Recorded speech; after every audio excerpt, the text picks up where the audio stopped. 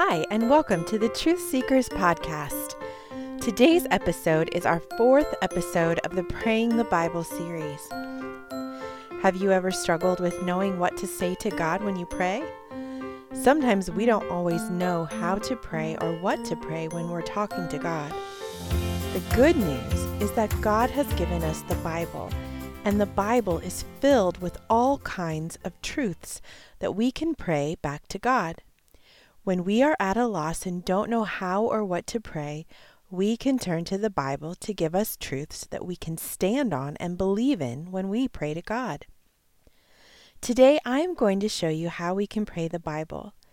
Before we start, I'd also like to remind you and your parents that I have created downloadable prayer guides for each of the Praying the Bible episodes. You can download the guides and they are free and available through my website, SherilynRGrant.com. On the homepage, you'll find a place where you can subscribe to receive the monthly prayer guides directly to your email address. Today's passage from the Bible comes from the book of Galatians. Galatians is actually a letter that was written by a man named Paul. Paul wrote this letter to the church in Galatia. The people in Galatia were known as the Galatians, and that is where the name of this book of the Bible comes from. Paul wrote many words of encouragement and truth to the Galatians, but one very important thing he told them was that they were to live by the Spirit. What does it mean to live by the Spirit, you ask? Well, when you believe that Jesus died on the cross for your sins, and you ask Him to forgive you of your sins and come and live inside of you, He does. He sends His Holy Spirit to come and live inside of you. The Holy Spirit of God lives in you, and that is how you know that you are never alone, because God's Spirit is always with you. The Holy Spirit helps us to trust God and to obey Him. When we live by the Spirit, it means we choose to follow God and obey Him. The best part is that we can know that the Holy Spirit does live in us. How can we know? Well, let's read today's Bible verses to find out. But the fruit of the Spirit is love, joy, peace, patience, kindness, goodness, faithfulness, gentleness, and self-control. Against such things there is no law. Those who belong to Christ Jesus have crucified the sinful nature with its passions and desires. Since we live by the Spirit, let us keep in step with the Spirit. Let us not become conceited, provoking, and envying each other. Galatians 5:22 through 26. This verse talks about fruit.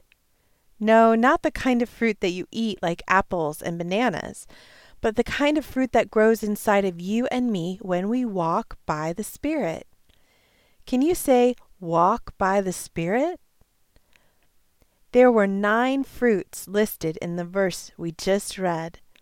Can you remember them? When we walk by the Spirit, we can know we have the Spirit of God living in us because we will show the fruits of love, joy, peace, patience, kindness, goodness, faithfulness, gentleness, and self-control. Now, before we pray, I want you to think for a moment about what you just heard. These verses tell us that we should walk by the Spirit. But sometimes we may do things that are the opposite of walking by the Spirit.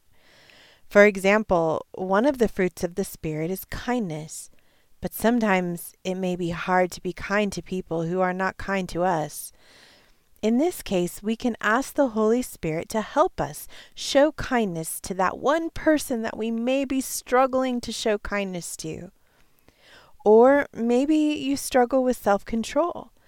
For example, maybe you really like to talk to your friends in class, but when the teacher asks you not to talk during a lesson, you have a hard time obeying. Well, in this case, you can ask the Holy Spirit to help you show self-control. I want you to take a moment and think of some areas in your life where you want the Holy Spirit to help you show the fruits of the Spirit. Next, I want you to think of someone in your life that shows the fruits of the Spirit.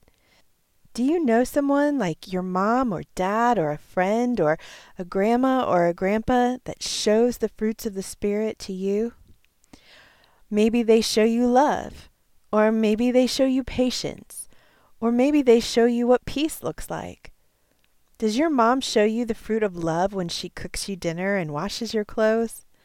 Does your teacher show you the fruit of patience when he helps you learn something that might be hard for you to understand? Does your friend show you the fruit of kindness when she buys you a present for your birthday?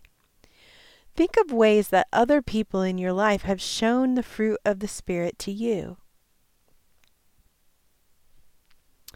Lastly, I want you to think about how it's the Holy Spirit's job to grow the fruit in us. Have you ever planted a seed in the ground and watched it sprout through the dirt and grow into a plant that bears fruit? Did the seed plant itself? No. Did the seed water itself? No. We are like the seed. Our job as the seed is just to obey and trust. As we obey and trust, the Holy Spirit works in us to develop the fruits. Take a moment to think about ways that you can obey and trust God. As we spend time praying to God and worshiping Him and reading our Bibles, we are surrendering our whole lives to Him. And as we do that, we're like the seed that's planted in the ground, and the Holy Spirit comes and waters us and begins to bear fruit in us. Great job, truth seekers. Now that we have thought about all of the truths of these verses and what they mean to us, we are ready to pray. So, if you didn't know what to pray about before, now you have many things you can pray to God about. If you've never prayed and asked Jesus to forgive you of your sins and come and live inside of you, you can do it now. If you want to show the fruits of the Spirit in your life, you can ask the Holy Spirit to begin working inside of you. You can tell God that you surrender your whole life to Him and that you will trust Him and obey Him. Would you like to hear me pray first? Okay, I am going to pray and you listen for all the ways I pray the Bible. Dear Father, I thank you that you sent your only Son Jesus to come and die on the cross for my sins. I ask you to forgive me of my sins and come and send your Holy Spirit to live inside of me. I surrender my whole heart to you. Please help me to trust you and obey you, even when it's hard and I don't feel like it. I know that as I trust you and obey you, your Holy Spirit will work inside of me to bear the fruit of the Spirit. Please help me to show love, joy, peace, patience, kindness, goodness, faithfulness, gentleness, and self-control to others. I know that when others see the fruit of your Spirit in me, it will draw others to you. Forgive me when I mess up and make mistakes. Give me the grace to keep following you. Thank you for placing your Holy Spirit inside of me to bear fruit for your glory. Amen. All right, truth seekers, it's your turn. I encourage you to take what we've learned from these verses and use it to help you when you pray to God. He is right there with you and He can't wait for you to start talking to Him. Thank you for joining me today as we prayed the Bible. We'll have another episode of Praying the Bible next month. In the meantime, stay tuned for the next episode in our continuing story about the Israelites and their time in the desert. I look forward to our time together next week.